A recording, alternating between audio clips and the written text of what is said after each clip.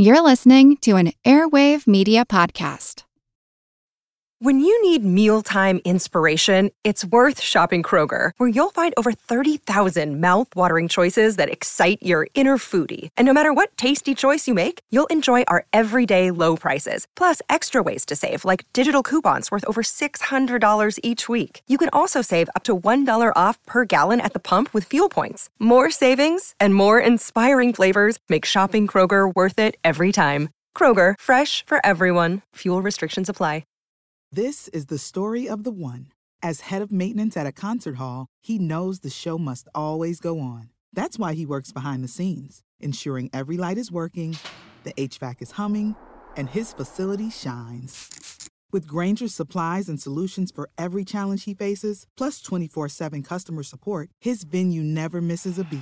Call quickgrainger.com or just stop by. Grainger, for the ones who get it done.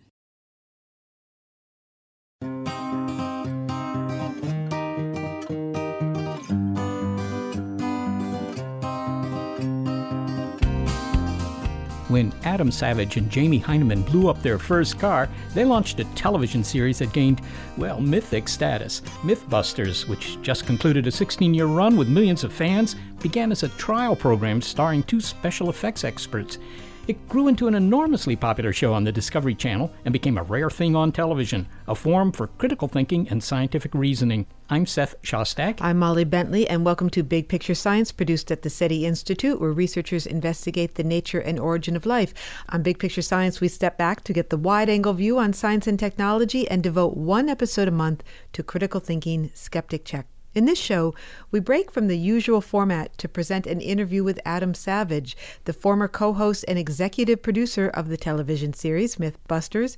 He shares his favorite moments from the show, why he considers the process of making it to have been one of scientific reasoning, and yet won't call himself a skeptic.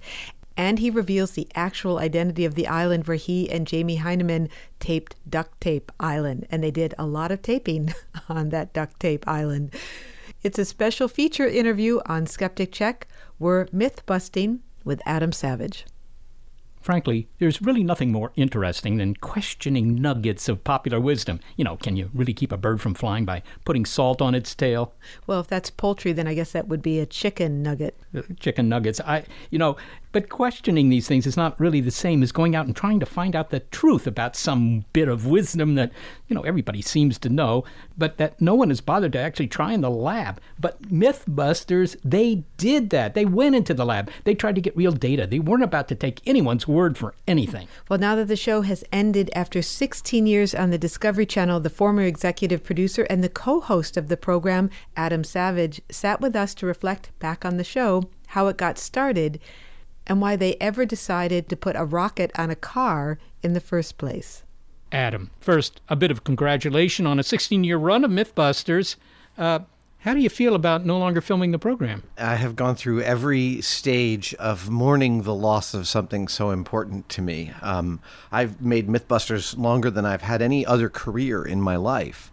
And I went through every stage of dealing with it: anger, acceptance, denial, bargaining, all the Kubler-Ross stages of dealing with death. And it's been destabilizing. We made this show. Most television shows operate on a seasonal basis. So they'll film for 8 months and then everyone gets a few months off. Mythbusters, we sent in a demo reel in the summer of 2002, and the camera crews showed up 3 weeks later to film the pilots of Mythbusters, and we didn't ever stop filming until last November. Now, Mythbusters was shot largely in the Bay Area, here in San Francisco. Yes. I'm in your home. Well, I don't know if this is your home. This looks like your studio here. This is my shop. This is my cave. It's my sanctum. I live about 2 blocks away from here. Okay, well, the audience obviously can't see this, but, hanging over here is the head of a Tyrannosaurus, or at least something that's made to look like the head of a Exactly. Tyrannosaurus. There's a lot of stormtroopers headgear here from Star Wars. I'm a bit of a helmet junkie. Yeah, so, yeah. Wookiees.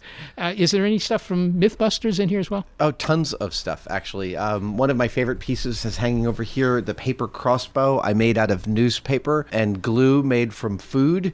We wanted to find out if a lethal weapon could be made out of something as simple as a newspaper, and I proved that that was completely plausible. Okay, when you and Jamie Heineman began Mythbusters, you both came from a background of special effects. So my question is, when you had the idea for this show, was it to create entertainment or was it some sort of educational project? I mean, what were you thinking? The show was not actually our idea. The show was conceived by an Australian production company called Beyond Productions, based out of Sydney. They came to us in the spring of 2002 and asked for a demo reel, and we sort of grew into what everyone ended up knowing as Mythbusters. But to what extent was your facility at building all this special effect kind of stuff part of the package there? I mean, did they come to you because of that or because of your acting ability? No, actually, you're exactly right. They came to us first. They asked for a demo reel because they needed somebody with a shop. When they were making a pilot for this show, they didn't have the money to build somebody's entire shop. And the genius of the producer who called us was, I think that special effects guys will have the right amount of rounded experience to build many different kinds of experiments. So we were originally hired because of our building skills, and it just so happened that we were uniquely suited for this job. Both of us have a scientific bent. Both of us are deeply committed to rigorous methodologies and getting past our own and each other's bias. That all came about because of Mythbusters. We wouldn't have told you that we identified ourselves as even amateur scientists at the beginning of the show, but I definitely feel like Mythbusters has turned me into a scientist in my head. Now, you knew Heineman before this Yes. happened, right? Mm-hmm. I mean, because you have rather distinct personalities in the show. I mean, he's kind of deadpan and droll, and you're his foil very often. He loves to see you get into trouble. Yes.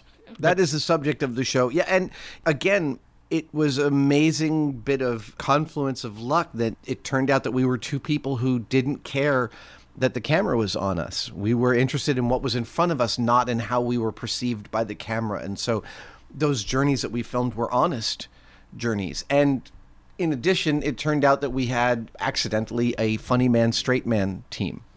Let's talk about some of the content of Mythbusters. You didn't go for testing things like, can you stand an egg on its ends kind of stuff. On the Equinox, that one? Oh, yeah. Or, the swirls and bathtubs going in different directions. That is actually the swirls in bathtubs. I've always wanted to test that. Yeah. The only reason we didn't test it on Mythbusters is because it's very, very difficult to test properly. If you want to see the effect of the spinning of the Earth on which way the water spins as it goes down a drain, you have to realize, as we did when we did the research, that when you pour water into a large, multi-gallon vessel, it takes on the order of days for all of the movement you imparted to the molecules. It takes days for there to be only Brownian motion in that water. For the water to settle down. Exactly. Yeah, and the Coriolis force is very weak anyhow. Oh, it's incredibly weak. And then you've got to figure out a way to pull the drain plug without imparting any bias to the Coriolis force that you're going to witness, and then you have to travel to Australia or South America to witness this below the equator. Well, that might be worth it right there. At least you get an interesting trip. I totally agree, but because we were filming 42 weeks a year, long bits of travel like that were often prohibitively expensive, both in terms of time and money. Well, that's something you didn't test. Let's talk about something you did test. And in particular, some of these things, they even struck me as dangerous tests, things involving sharks. You seem to be big on sharks. And, of course, audiences kind of like sharks. I think they like anything with big teeth. Can you tell me a little bit about, what sort of myths involving sharks came under your scrutiny? We did every one we could possibly think of. I think in 2005 was when Discovery asked Jamie and I to be the official hosts of Shark Week. And we tested everything from, can sharks really smell a drop of blood in an area the size of a swimming pool, to, are they attracted to your urine or your vomit?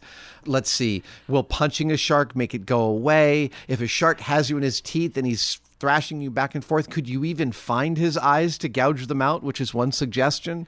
How'd you test that? We built an 18-foot-long animatronic hydraulic-powered shark, and we got in its mouth. We built a harness that held us in its mouth, but we made it able to thrash us around with the vigor of a real shark. And then we had an off button on it that was built into its eyes.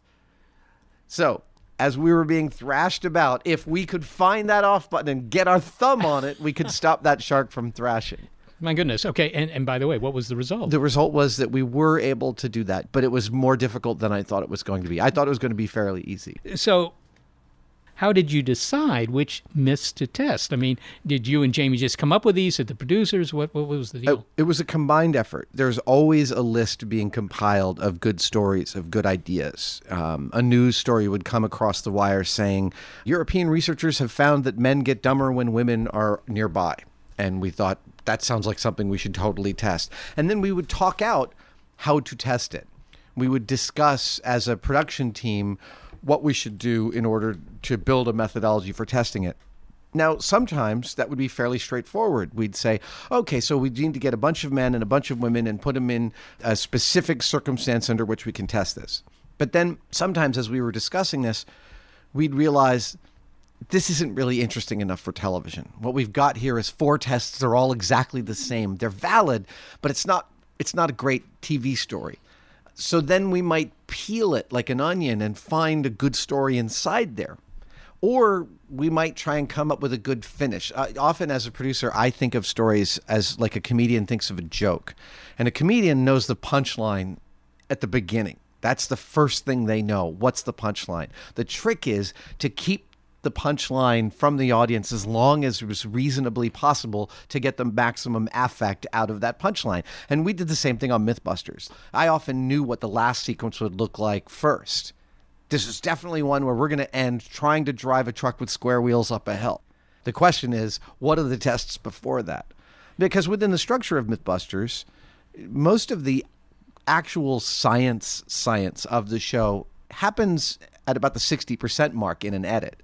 That's where we're doing the bench tests in the shop and we're gathering data and we're really examining things and comparing them against their controls. The last experiment that we would do on a show, the big full-size one with explosions, that was usually icing on the cake. Okay, so you're testing suggestions that may sound plausible. I wouldn't say they were old wives' tales, but things like, punch a shark in the face or in the nose and you'll get away. That's kind of, if you will, popular wisdom. Mm-hmm. So you're going after that. I mean, obviously, this is not scientific research. You're not trying to look for the Higgs boson or anything like that. But it's not necessarily science. Or do you think it is science? I mean, what are you guys doing? At the very beginning of Mythbusters, I would have said, absolutely not. This isn't science. Now I would set my flag down and say that it is, with a couple of caveats. We are constrained by time and money and the necessary concision of telling a story on television to have painfully few iterations of our experiments. 1 or 3 or 5. In some cases, we've managed to gather hundreds of pieces of data, and those were really fun stories. But for the most part, in the actual testing phase, we're doing very few. And so I often say, we don't stand by our results on Mythbusters. I'm not going to tell you that I stand 100% behind our results, but I will tell you that I stand behind our methodologies. That the goal on the show was always to build a genuinely rigorous methodology, that if we had the time, we could run this methodology as long as it was needed in order to gather a result we would stand behind. And it was also part of the narrative process that we weren't going to come to any conclusions that weren't based on what we had learned within that show. That the show is self-contained. We are basing everything on empirically gathered knowledge, and that's science. And we are also showing all of the wrong turns, all of the screw-ups.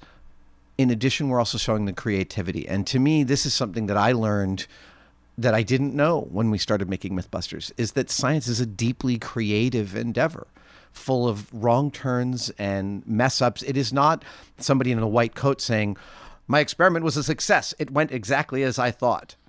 Yeah. There's no such, we make a joke on the show that failure is always an option, but what that really means to me is there's no such thing as a failed experiment if you gathered data. And that data might only be, this is not the right way to conduct this experiment, but that's still information. And that's science. That's how we have built everything we have around us. Yeah, I think Isaac Asimov said about science, it's science not when you say eureka at the end of an experiment, but when you say, that's funny. That is one of my favorite quotes about science. I totally agree. One of the things that I must say was very appealing to me, I mean, there are a lot of sort of leitmotifs in Mythbusters, one of them being, of course, explosions, but another one being high-speed things that can do a lot of damage, such as the rocket car. Could you put rocket engines on the back of a car, like a jet-assisted takeoff devices on aircraft? Tell me about that. Okay, so this was the very first episode of Mythbusters, was the JATO rocket car, and it is perhaps one of the most famous of all urban legends couched under the rubric of Darwin Awards. And the story is that a guy found a jet-assisted takeoff rocket. These are rockets put on the side of heavy cargo planes in the military to help them get off of a short runway. And he found one and bolted it to the top of his Chevy Impala. I think it was a 68. And supposedly, according to the myth, accelerated to 350 miles an hour and embedded his car into the side of a cliff, turning it into a tiny hunk of metal. So the very early pilots... Was he in it at that point? Yes. Within the story, yes. So in the very first pilots of Mythbusters, we bought a Chevy Impala. We could not get a jet-assisted takeoff rocket. In fact, when we called the military, true to the military's form, they called us to tell us no, and then a week later they called us back to tell us no again. They told us no in duplicate. Oh. Well, yeah. Well, at least it wasn't triplicate. Well, so we found some rocketeers, amateur rocketeers, who were able to put together for us basically prosumer-level rocket that matched the profile in terms of output and energy of a jet-assisted takeoff rocket, and we bolted that to the top of an Impala. And it made the Impala accelerate to about 150 miles an hour, but not 350 miles an hour. We revisited this story twice within the time we did Mythbusters.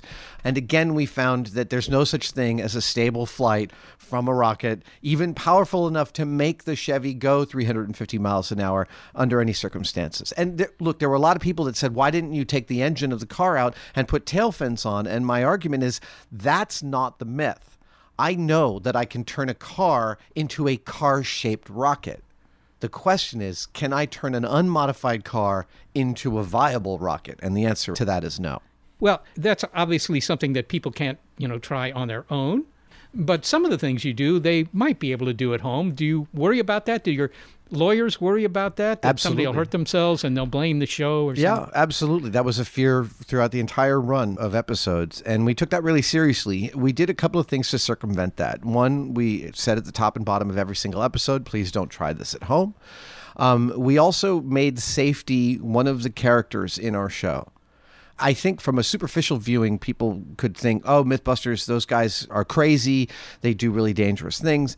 But people who watch the show and really understand us have seen that we are deeply devoted to doing things in the safest way possible. And in fact, we showed very elaborate safety procedures in order to run people off at the pass. Like, the lowest threshold for conducting this experiment is distance and several hundred pounds of blast panels and hearing protection and eye protection and a bomb suit or bulletproof vests. All of the rigmarole of safety we put in the show was all geared towards making people think, that looks like more trouble than it's worth. That was our goal. Well, when you blew up that cement truck, I think you were about a mile away from it or something. We were a mile away, and that was an amazing demonstration of something that we never showed on Mythbusters, which is the difference between what you see and what you hear. When that cement truck blew up, we didn't hear it. Not for about 8 seconds when the blast wave hit us. So there was this point at which we were like, are we actually going to hear anything? And then the blast wave hit us like a truck. Well, it was amazing. You unfortunately can't put that on television. It's too weird for someone to watch an explosion and then hear it. But that was the way we always witnessed explosions. A silent, and then this huge, like getting hit by a 2x4 a few seconds later. That's interesting. Were there a lot of injuries on the set? I mean, you see, mishaps and so forth in the finished product, but I mean, you're in a dangerous line of work, it looks like to me. We were, and I'm proud to say we had very few injuries. We had a couple of pulled hamstrings from working on irregular surfaces. We had 6 broken fingers. That was the most common injury on Mythbusters, and it was always from the same cause, moving safety equipment. We have these bulletproof blast shields that weigh about 150 pounds, and they broke 6 fingers, the last one being one of mine. Has this interfered with your violin playing career? Not at all.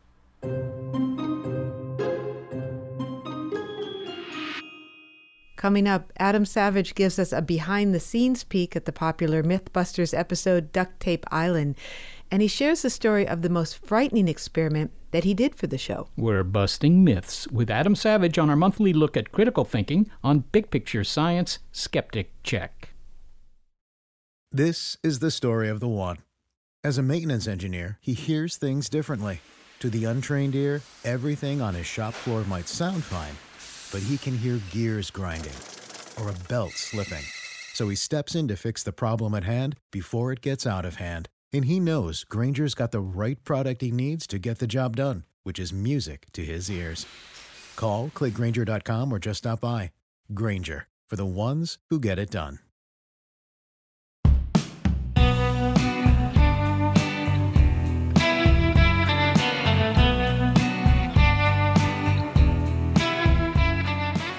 You know, I think my favorite episode of Mythbusters was blowing up that cement truck.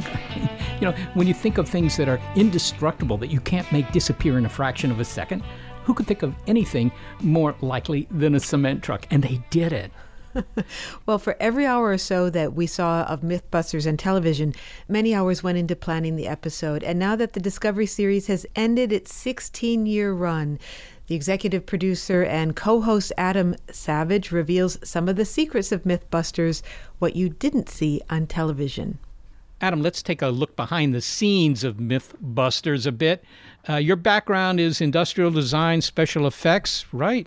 Yeah, okay. Among other things, So, yes. Tell me a typical application of those skills to producing the program. There's a great quote from Steve Martin's autobiography in which someone says to him at the beginning of his career, "You will find eventually that you'll use everything you ever learned." And that totally happened on Mythbusters. So I have a background in graphic design. I have a background in filmmaking. I have some background in acting, in writing, in storytelling, and all of that came in and came to bear in telling the stories we told on Mythbusters. My background in graphic design gave me a keen eye for being able to look at a frame of the show and make sure we were telling as much of the story as possible in every frame. Over the course of Mythbusters, you'll see I added more colored tape and more labels to things on set, on site, in the experiments. And the reason was I wanted the audience, when they're looking at the TV, even if they just turn it on for a second, to go, "Oh, I see, that's a thing, and it's going to fire a cooked shrimp through that fireball into that." It's all going to be clear from that shot. And my camera crew, we'd work really hard so that each shot from every angle would tell a clear story, not just here's a thing hitting a target and bouncing back again. My background in acting gave me a real leg up in being able to communicate and to figure out how I communicate the stuff that we're doing. It is true. Everything I ever learned came to bear in making the show. And I assume that includes special effects, because there were certainly a lot of props that... Absolutely, yeah. And special effects specifically from the standpoint of making commercials rather than films. I worked for many years in film special effects. It was, I will say, kind of funny to work on a show where our career previously in special effects was always to fake things and make them look real. The goal on Mythbusters was the opposite, to make it all happen for real. We never fudged a result on Mythbusters. We always folded in the actual whatever happened into the show. When the rocket car blew up on the stand, that was, by one metric, a disaster. We'd built a whole episode based on what was going to happen here. But we cut it as it happened. That's the result, and that is sometimes the thing that happens. That's science.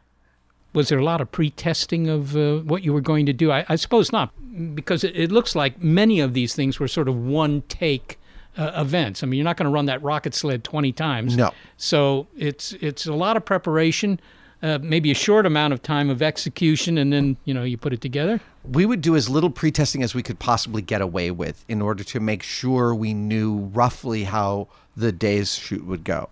So if it was a mission-critical experiment in which we weren't sure if the result would be spectacular or really awful or boring or not televisual, we might test it in secret behind the shop the day before. But we prized the genuine reaction to the thing happening on site. And wherever we could, 95% of the time, we were conducting the experiment that you saw on television for the very first time for ourselves as well. Did they ever miss the shot? I mean, you have a lot of cameras, I think. It's not just a single camera shoot on these things. No, and our crew was amazing. Our camera crew functioned as almost a farm team. All three of our cameramen for the last few years of Mythbusters started out as interns on our crew and slowly matriculated up and built their skill base until they're really, I think, the best camera crew on television. I want to ask you a few questions about a particularly entertaining episode, Duct Tape Island. You seem to have a thing for duct tape. Yes. The premise is that you and Jamie are stuck on a desert island with nothing but your clothes. You don't have any shoes, but you do have many rolls of duct tape that somehow mysteriously appeared on this island. What was the myth being tested here? Well, so this is, again, our search for interesting material. And the myth is that duct tape can do anything. I think we ended up doing 5 separate hours of television devoted to how versatile duct tape is as a material. And frankly, I'm here to admit, I don't love duct tape. It is not my go-to problem-solving material. However, it is a wonderful rubric for ingenuity. It is a wonderful crowbar with which to show people how much exists in something that is a seemingly humble material. And so in Duct Tape Island, we had done 2 duct tape specials before. We'd made a boat out of duct tape, and we'd made a 100-foot-long rope bridge out of duct tape. And Discovery asked us to do another. So we sat down as a production team and thought, okay, what else could we do with duct tape? We're not really thinking of it. So as word association, I was standing at the whiteboard and I started just writing down words. What does duct tape do? It fixes, it repairs. And then I wrote down the word rescue. And I don't quite remember what happened after that because we all started talking really fast. But I do know that the plot of Duct Tape Island showed up on the board about 5 minutes later. The moment rescue entered the room, our whole team sort of got this light bulb moment and was like, right, we should be stranded somewhere where duct tape is our only way out. Let's make a new kind of boat. Let's make shoes. Let's catch chickens. Let's gather water. Let's make a still. And did you do all that stuff yourself, including, the trap for the birds? We did. If you saw us build it on Mythbusters, we built it. There was not a huge team of people making stuff behind the scenes. I was given this question to ask you by a 13-year-old fan. She's seen every Mythbusters episode, and that's in regard to Duct Tape Island, I guess. Her question, where did the cameramen sleep on the island? So this is one in which we debated a lot as a production team how much to make fun of the idea that we were stranded. And we prided breaking the fourth wall on Mythbusters. And that was a way to keep the show interesting so that we're not always just pretending that it's this blank white space in which we're curious about something. But also because I think our fidelity to the audience was to reveal the process of everything. And so we did make fun of the fact that we weren't really stranded on an island. We were on the north shore of Oahu at a place called the Turtle Island Resort. And we were filming in many of the locations that the television program Lost was filmed. And I will tell you that on most of the shots in the episode Duct Taped Island, if you pan the camera 10 degrees one way or the other, you'll see a hotel. We were smack in the middle of civilization for most of that shoot. And again, we made fun of that on the actual episode, and that was part and parcel of bringing the audience into the process of how we were actually doing this. Not all of the myths were so lighthearted. There's the myth that if you drive your car into a lake, not to be recommended, but if you do that, wait till the car fills with water before you try and open the door. Yes. You actually tested that. We did, and found that, in fact, yes, the differential of pressure between outside and inside as a car is sinking, and while it is filling up with water, make it nearly impossible to open the door from the inside. And this is, we did 2 episodes on this, Underwater Car. And I discovered a couple things. One is that being in a car filling with water is many people's worst phobia. My mother is still not allowed to watch this episode. She finds it way too stressful. But the second is, I think at this point, about 15 people credit their lives being saved to what we showed on the episode. That they used the techniques that we demonstrated to patiently wait until the car filled with water, or to break the window before they had to wait for the car to sink to the bottom of a lake. But we've gotten many emails over the years from people saying thank you. Yeah. Were you scared? Because I could see there was a guy sitting next to you or in the back seat with an air hose in case you got in trouble. Yes. So again, we did this episode twice. The first time we did it with a car sinking upright, and that episode was fine. I'm very confident in the water. I can hold my breath for over 2 minutes. I didn't have much of a problem with that one. But we got word that most cars, when they hit the water, don't sink upright. They do what's called turn turtle. They hit on the front and then they flip upside down. Ooh. And that it's much more disorienting to be in a car upside down. So we wanted to test this. And I sat in civilian clothes on a car that we dragged off a barge, pulled upside down. And yes, I had my safety diver, Don Best, sitting in the back seat. He had everything he needed. We had several extra sources of air in the car. And as the final bit of safety, I had about 30 seconds of breathable air strapped to my shoulder in a little pony bottle. So as the car is sinking, and it takes about a minute for a car to fill up with enough water to sink, I'm narrating what's happening to the camera, and the crew is right outside the car sitting on a barge. We can all see each other. And the car is slowly filling with water. And when the car fills with water, it is an exponential filling. It's not a linear filling. So it goes slow at first, and then fast, and then almost immediately it's just completely full of water. And as it was doing that, I hyperventilated on purpose, did the and took a deep breath and opened my eyes. Now, here's the thing that we didn't anticipate. When we got this car, we cleaned it out of all its fluids, so we weren't going to contaminate the water we were testing in. We also vacuumed it out. And the owner of the car that we had purchased at a junkyard was a committed smoker. We cleaned hundreds of cigarette butts out of the car before commencing the experiment. What we didn't realize is that we hadn't cleaned any of the tar and nicotine out of the upholstery. So when the car filled up with water and I took that deep hyperventilated, hyperoxygenated breath and I opened my eyes burned like I'd poured salsa into them because of the nicotine in the water, which was brown and milky. So I could not open my eyes. I could not see. I had to close my eyes and wait for the pain to subside. And then I realized that I didn't know where I was in the car. I realized I wasn't sure if I was in the back seat or the front seat. And moreover, I wasn't even sure if the car was upright or not. And I felt around for a door handle. I found one, but for some reason, I still couldn't figure out in my head. I couldn't map my location. And I pulled the handle and the door wouldn't open. And I think at this point, about 90 to 100 seconds had passed. And I thought, all right, it's time. I'm going to call this. I'm going to take a breath from the pony bottle. So I took a breath from the pony bottle. I still can't open my eyes. And then I realized I needed a real octopus. So I reached out. An octopus is the extra respirator that my safety diver had attached to his vest. So I reached out my hand and sort of waved it in a direction I thought my safety diver might be in. And I was lucky that he was there. And he put a regulator in my hand and I put it in my mouth. The problem was Don was upside down and I was not. And so I put the regulator in my mouth upside down. So when I took a big, fat, deep breath of what I thought was air, I got a ton of water in there too. I inhaled a couple of teaspoons of water. And there is very few things more upsetting to a human than inhaling water. And my whole body tensed. And I had this thought underwater with my eyes closed: tense people die, calm people live. And I forced myself one by one to relax my muscle groups. And I thought, what do you need to do? Go to your training. Right. You need to pull the respirator out, turn it 180 degrees, put it back in, push the purge button, take a breath on faith. And truly, when you are under distress under the water, the last thing you want to do is pull the regulator out of your mouth. But I did turn it upside down and it was fine.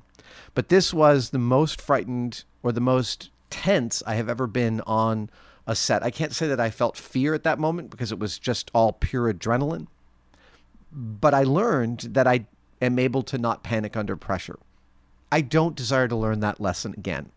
I am not an adrenaline junkie. I'm glad I went through that experience. I would not do it again. That's Adam Savage, the former co-host of Mythbusters.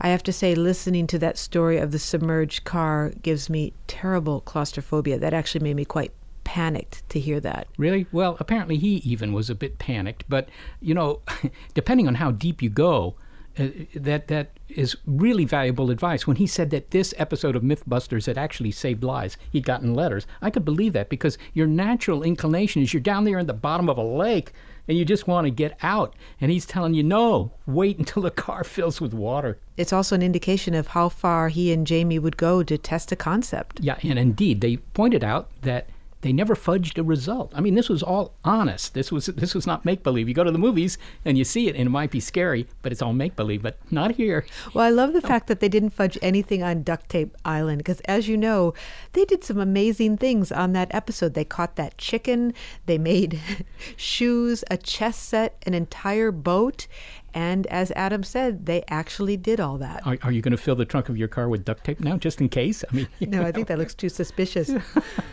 Well, coming up, the show is myth-busting, but is making boats out of duct tape or even learning how to escape from a submerged car really science? Well, Adam Savage takes that on, and he also explains why he doesn't consider himself a skeptic. And yet he's on our Skeptic Check, our monthly look at critical thinking on Big Picture Science. What's he doing there? Well, it's because we're busting myths with Adam Savage.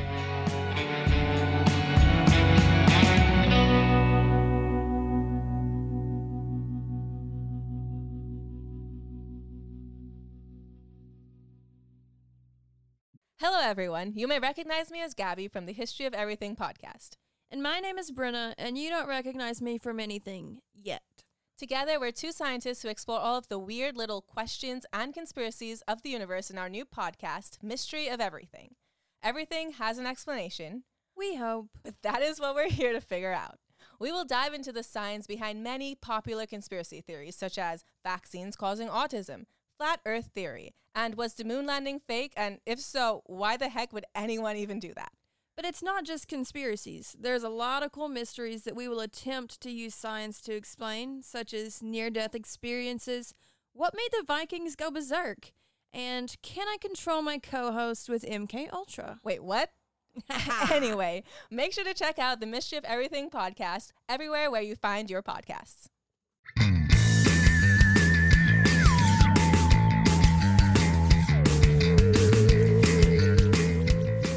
We're talking with Adam Savage in this special episode of Skeptic Check on Big Picture Science. Why? Well, because his show, Mythbusters, spent 16 years testing urban legends, popular notions, and answering questions such as, can you make a lead balloon fly? And that show, it's now in retirement. Adam Savage is the former executive producer and co-host of the program, and he talks now about the show's relationship to science literacy, to testing pseudoscience, and why he personally recoils from being called a skeptic.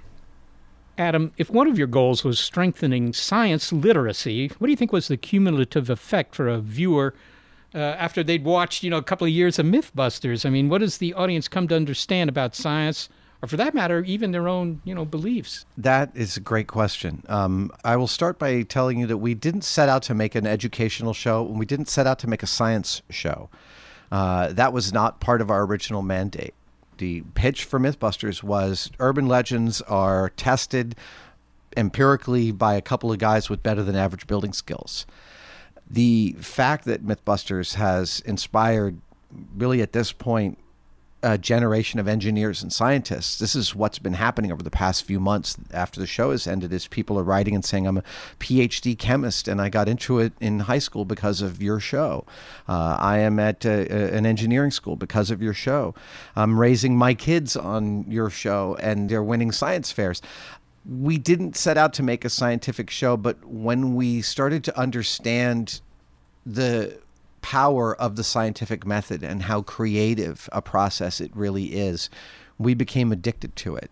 We became addicted to following our noses through an exploration to figure out where it would lead. And the wrong turns and the left turns within that explorative process were some of the most entertaining results we got on the show. I remember at one point, we were in South Africa filming with sharks, and a storm kept us off the water for a couple of days, and we needed to film something. So we thought, well, there's an elephant preserve just a couple of hours from here. Let's go find out if elephants are afraid of mice. We thought we were filming 5 minutes of filler. So we got several mice from a person who bred them for feeding to monkeys. And we took them to this elephant preserve. We took a piece of elephant dung, which seemed to us very convenient because they're all over the place, and we hollowed one out and put a mouse underneath it. And as an elephant was walking down the path, we pulled a piece of monofilament, revealed the mouse, and watched as the elephant stopped. And then the best way to describe it is tiptoed around the mouse. Well, then we realized we actually got a result. We thought the biggest problem was going to be what happens when the elephant steps on the mouse, but we got a genuine result. Okay, so now the question is, how viable is that result? Maybe elephants are afraid of watching their poo animate as they're walking down a path. So we took the mouse out of the equation and we put the poop back and we moved it as the elephant walked. Elephant didn't even notice. It was really the mouse. So then we did it again with a different mouse and a different elephant, and we got the same result. And we were there to say, we can't tell you what was going on in the elephant's heart of hearts, but by all appearances, the elephant noticed the mouse and didn't want to harm it. So I think it would be plausible to conclude maybe elephants are afraid of mice. Rodent elephant repellent. I mean, that's really good knowledge to know if you're going to Africa, I suppose. It must be hard to sort of get the level right, because you've undoubtedly gotten a lot of fan mail from people who just love the show. That's obvious. But did you also get letters from people who thought, well, you guys aren't serious-minded enough to tackle these concepts? Absolutely. We got tons of that kind of mail saying these guys are idiots. They don't know what they're doing. In almost every case, from almost the very beginning, the people that would jump to our defense on those forums and on Twitter and other pieces of social media were the highest level working scientists at JPL and LANL and NASA and Oak Ridge Ballistics Labs. And what they would say is, these guys might not be performing the most rigorous experiments, but their methodologies are sound and they are demonstrating empirically based knowledge. They're demonstrating the ability to base your understanding of something on something you've witnessed rather than something you've been told. They're demonstrating that science is creative. We were demonstrating that the ways in which your bias can get in your own way and how to get past it. Well, you were demonstrating, in a sense, the scientific method. I mean, say, here's an hypothesis, right? I mean, call it a myth, but it's an hypothesis. And you say, all right, is it true? Is it not true? We'll do an experiment. I mean, yes. You were doing that. And I believe you were actually quite proud when you took on the question of, did we really go to the moon? Mm-hmm. Because there's something like, 15% of the populace believes that we didn't go to the moon, right? And you came out of that saying something about, well, maybe this will, help science literacy. I don't think that's the way you phrased it, but there was something to that effect. And the moon landing episode, I remember Jamie in the beginning was like, why are we doing this? This is ludicrous. I don't want to give any breath to people that believe something so ludicrous. And to be clear, one of the categories we never went into on Mythbusters was what we call, or what my friend James Randi would call, the woo-woo category. We never went looking for the chupacabra or the Loch Ness Monster or Bigfoot. We never went looking for the cause of crop circles. We always wanted to find something in which we had a control we could compare our result against. And we were very clear. We're not in the business of proving negatives. We're in the business of actually being able to compare something against a control, witnessing what happens and coming to a conclusion. Your show is kind of based on skepticism, let's face it. I mean, there are these myths, and the question is, should I just accept them because, after all, they're widespread, or do we just test them? This is a fundamental premise of science. I believe you're actually involved in skeptics organizations. I have been, yes. James Randi, who founded the James Randi Educational Foundation and the Amazing Meeting, is a friend of mine, and absolutely we've been interviewed in Skeptic Magazine by Michael Shermer and other giants in the skeptical community. I have been disappointed in seeing the community of skeptics and atheists and other groups out there sort of devolve into factional infighting over the years. And I find the whole area to be so toxic. I no longer identify myself as a skeptic. I simply say I'm a critical thinker. Interestingly, I think of the idea of skepticism as almost overly negative. I'm not negative about things. I am just interested in what the truth of the thing is. And so critical thinking is a more generic term that I'm more comfortable with. And I think that, yes, we need to be a culture and a people that doesn't take everything on faith, that pays attention to what went before in order to inform ourselves about what might happen next. Was there ever a scientific idea that you really wanted to test, but for maybe practical reasons or because it wouldn't work on television, you didn't get a chance to do that? There are a few, sure. I never got to explore the water hammer effect, which is one of the reasons your pipes go bang, bang, bang in New York in the wintertime as they turn on the steam heat. The water hammer effect can be incredibly devastating, and it involves running water through a pipe and then stopping it, and the amount of inertia inherent in moving water can make steel pipes explode.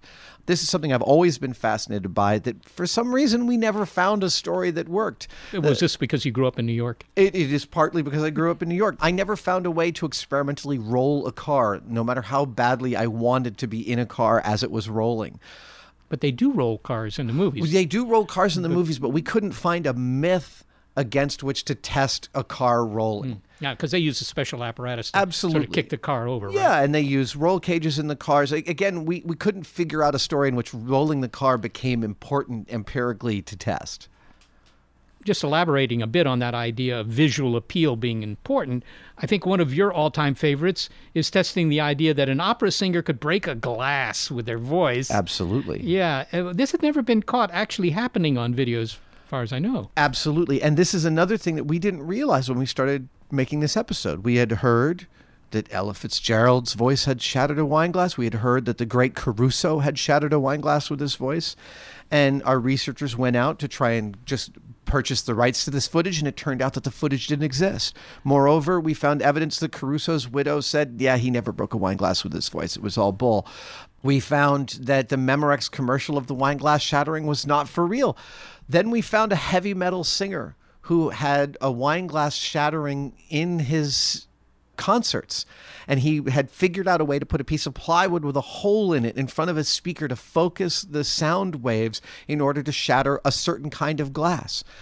So we bought that kind of glass, we bought that kind of speaker, and we were able very quickly, with his tutelage and one of his students, Jamie Vandera, to shatter a wine glass using a speaker. And then we realized we've got to finish this episode doing it for real with just a human voice. And it was just a few blocks away from my shop here at the Castro Theater that we have high-speed footage of Jamie Vandera breaking a wine glass with his unassisted voice.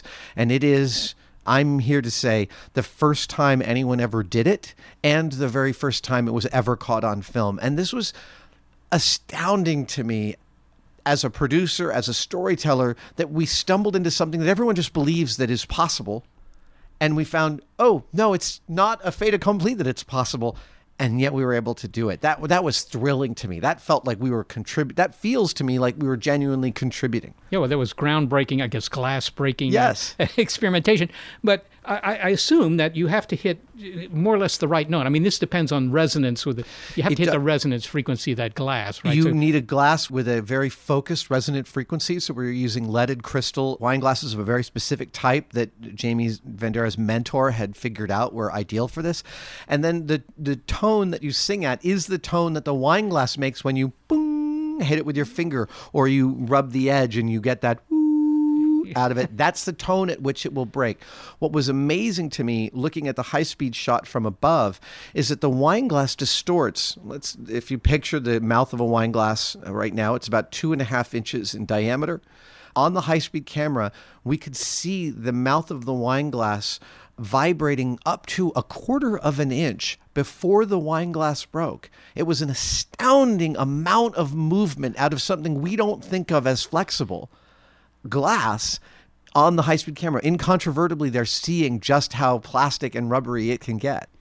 Well, finally, Adam, after 16 years of Mythbusters, are you looking for a new job? Have you got a new project that you're keen to do? I have a lot of plates spinning in the air. I am working on a stage show for 2017 that I'm very excited about.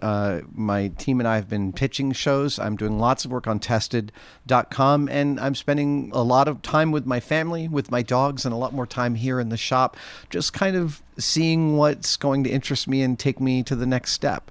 It's been a great unemployment so far. Adam Savage, thanks so very much for speaking with me. Thank you for having me. This was great. Adam Savage is the former executive producer and co-host of the television show Mythbusters on the Discovery Channel. Rather an interesting premise where you bring in the special effects guys, not as special effects guys, but as the stars of the show. And who would have thought? I mean, it's just going to be dramatic explosions and stuff like that, testing urban myths and all that sort of stuff. And it turned out to be something that could actually demonstrate how science works. And Adam Savage said that they didn't know what they were being brought into when the show began, but it pulled on all their natural skills of building things. It turned out they were very comfortable, he and Jamie, in front of a camera, and over time he felt like he became a scientist. They said they don't stand by their results, but they do stand by their methodologies, and that shows that they were into real science. This is how you prove whether something is true or not. People can tell you all the time about how you can break a glass by, singing at it, but nobody had ever tried it. Nobody had ever done it on tape or film. That was really impressive. And you say on film, what Mythbusters did is it provided a forum for critical thinking and scientific experimentation on television. That is a rare place to experiment with scientific ideas. Another thing that impressed me was that they never went for woo-woo science, as Adam described it, and you would think, the first thing these guys are going to do is go looking for UFOs or Bigfoot or something like that. They didn't do any of that. They took stuff that a lot of people believe, right? Hit that shark in the eyes and it'll go away. Well, they tried it. Things that people believe and that sound plausible. Yeah, well, that's why they believe them, I suppose. But I have to say there are plenty of people who believe stuff that isn't plausible, like we didn't go to the moon. They didn't want to do that at first, and I guess Adam convinced Jamie that they ought to do it. Well, it sounds as though they had a great time, a fun run with Mythbusters, and that Adam Savage is going to be on to exciting projects in the future, so we'll have to keep our eyes peeled for him. He's going on the road, and that's kind of interesting too, because he's going from a TV show to a stage show, and of course on a stage you can't edit it. It's got to work. I think that'll be interesting too. And one final thing, that story about the elephants and the mice, that was just something to keep them busy when the weather was bad. And they find out that, my gosh, elephants don't like mice. That was really turning lemons into lemonade, if you ask me. Especially if the elephants step on your lemons.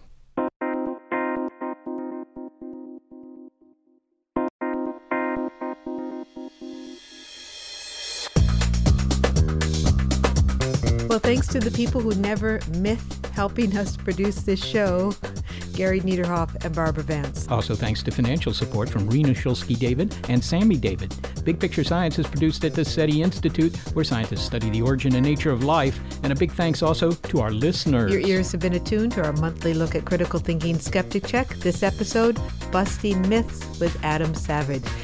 And if you like this and you would like to hear more Skeptic Check or other Big Picture Science episodes, well, you'll find them in our archive at bigpicturescience.org. And if you're a podcast listener, but you prefer listening to over-the-air radio because someone embalmed your smartphone in duct tape, check out the listing on our website of radio stations that carry the program. And if your local station is not on that list, well, consider letting them know you like the show. And if you listen to the show via iTunes, well, we invite you to leave a review of the show on our iTunes page. And to reach us directly with your comments, be sure to throw in some faint praise. Email it all to bigpicturescience@seti.org.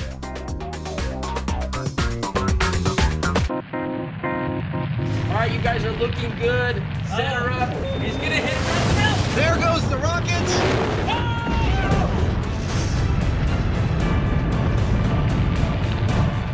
Wow. I have no idea what happened. All I see is smoke. Skeptic Check is brought to you thanks to a generous grant from the Trimberger Family Foundation. At the Trimberger Family Foundation, we hold that skepticism is a lamp that lights the way to truth. Trimberger.org. It's time for today's Lucky Land horoscope with Victoria Cash. Life's gotten mundane, so shake up the daily routine and be adventurous with a trip to Lucky Land. You know what they say, your chance to win starts with a spin. So go to LuckyLandSlots.com to play over 100 social casino-style games for free for your chance to redeem some serious prizes. Get lucky today at LuckyLandSlots.com. Available to players in the U.S., excluding Washington and Michigan. No purchase necessary. VGW Group. Void where prohibited by law. 18+. Terms and conditions apply. Get ready to geek out. The Wired Science Podcast explores all the latest and greatest in science, everything from strange diseases and biological breakthroughs to interesting tech and mysteries in outer space. Listen to Wired Science today wherever you get your podcasts. That's Wired Science wherever you get your podcasts.